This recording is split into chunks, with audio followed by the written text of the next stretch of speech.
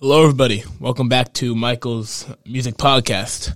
I'm your host, Michael Kern, and today I'll be reviewing Kendrick Lamar's album, To Pimp a Butterfly, which is number 19 on the Rolling Stones Top 100 list. So we are slowly but surely making our way to the top of the list. Only a couple more albums to review. But first and foremost, To Pimp a Butterfly is Kendrick Lamar's third studio album, and this album did incredible numbers. I think 300,000 sales, maybe in the first week or something like that. Like, it did incredible numbers. It charted at number 1 in the U.S. in its first week of release. And this album is highly regarded within the rap community as the greatest rap album of all time, and is most definitely a masterpiece when it comes to music. Everyone highly respects this album. It sounds incredible. It's a very important message that Kendrick Lamar delivers through his music. So, To Pimp a Butterfly, like I said, it incorporates many different musical styles that derive from the African-American community and its history. A lot of these kind of prominent sounds are jazz, funk, soul, kind of music like that. And, this album has a lot of features from different artists. It's got Snoop Dogg on here. It's got Thundercat. Has a uncredited Pharrell Williams vocals on the song All Right, I believe. But yeah, you have a lot of incredible artists that were a part of this project. So really incredible to see. But as I was saying, prominent sounds of jazz, funk, soul, doesn't really sound like your normal, mainstream rap album. And I think that's why people critically acclaim this to be such a masterpiece, because it was kind of it was a shift within the rap community to have this successful, incredible sounding album compared to rap music today, I guess. So Kendrick Lamar, if you guys don't follow him, he's widely known for his political commentary, just throughout his music and different things like that. And that, doesn't shy away from that with this album. Makes a lot of political commentary, which in the African American culture, racial inequalities, also mental health stuff like depression. I believe the song it kind of revolves around him in this depressive state after the death of someone he cares about. And then also institutional discrimination that, African Americans can face. So I think, that message and that theme within the album, I think, is really incredible to see. And I think that's a lot of reason why people enjoy this album a lot, because of that political commentary and that, social awareness that Kendrick Lamar provides within his music.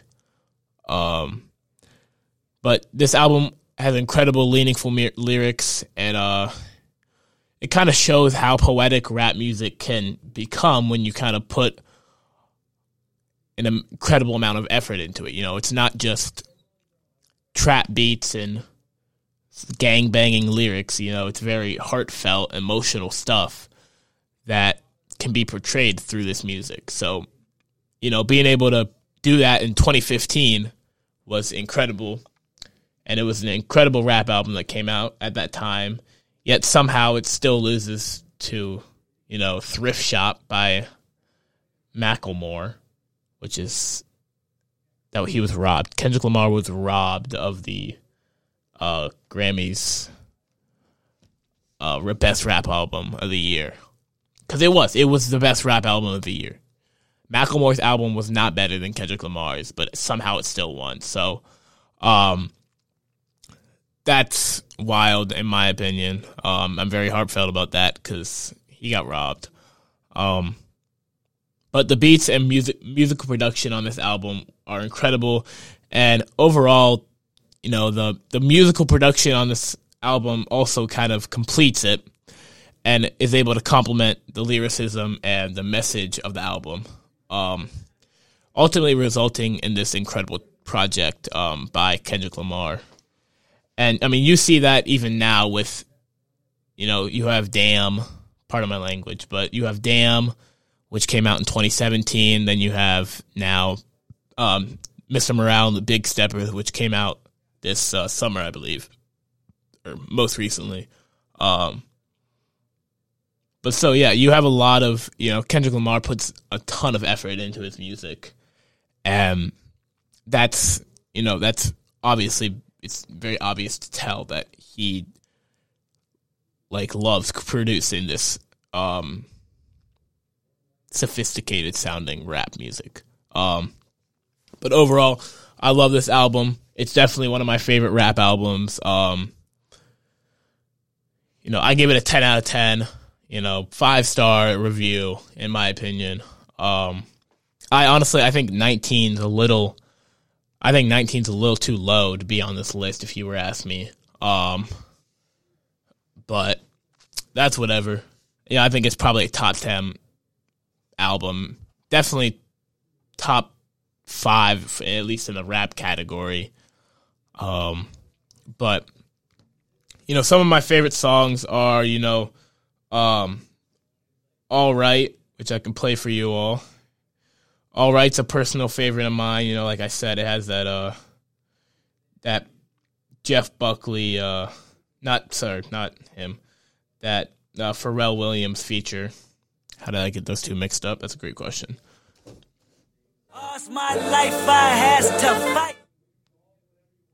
All's my life hard times like bad trips like Nazareth.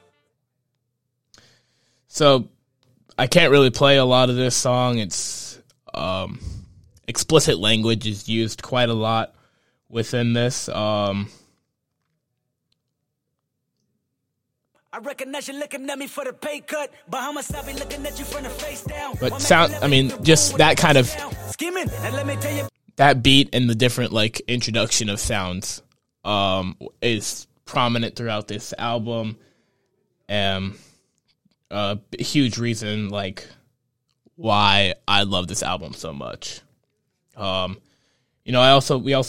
Another favorite of mine is The Black of the Berry. The Black of the Berry. Great song. Yeah, I'll play the non-explicit one.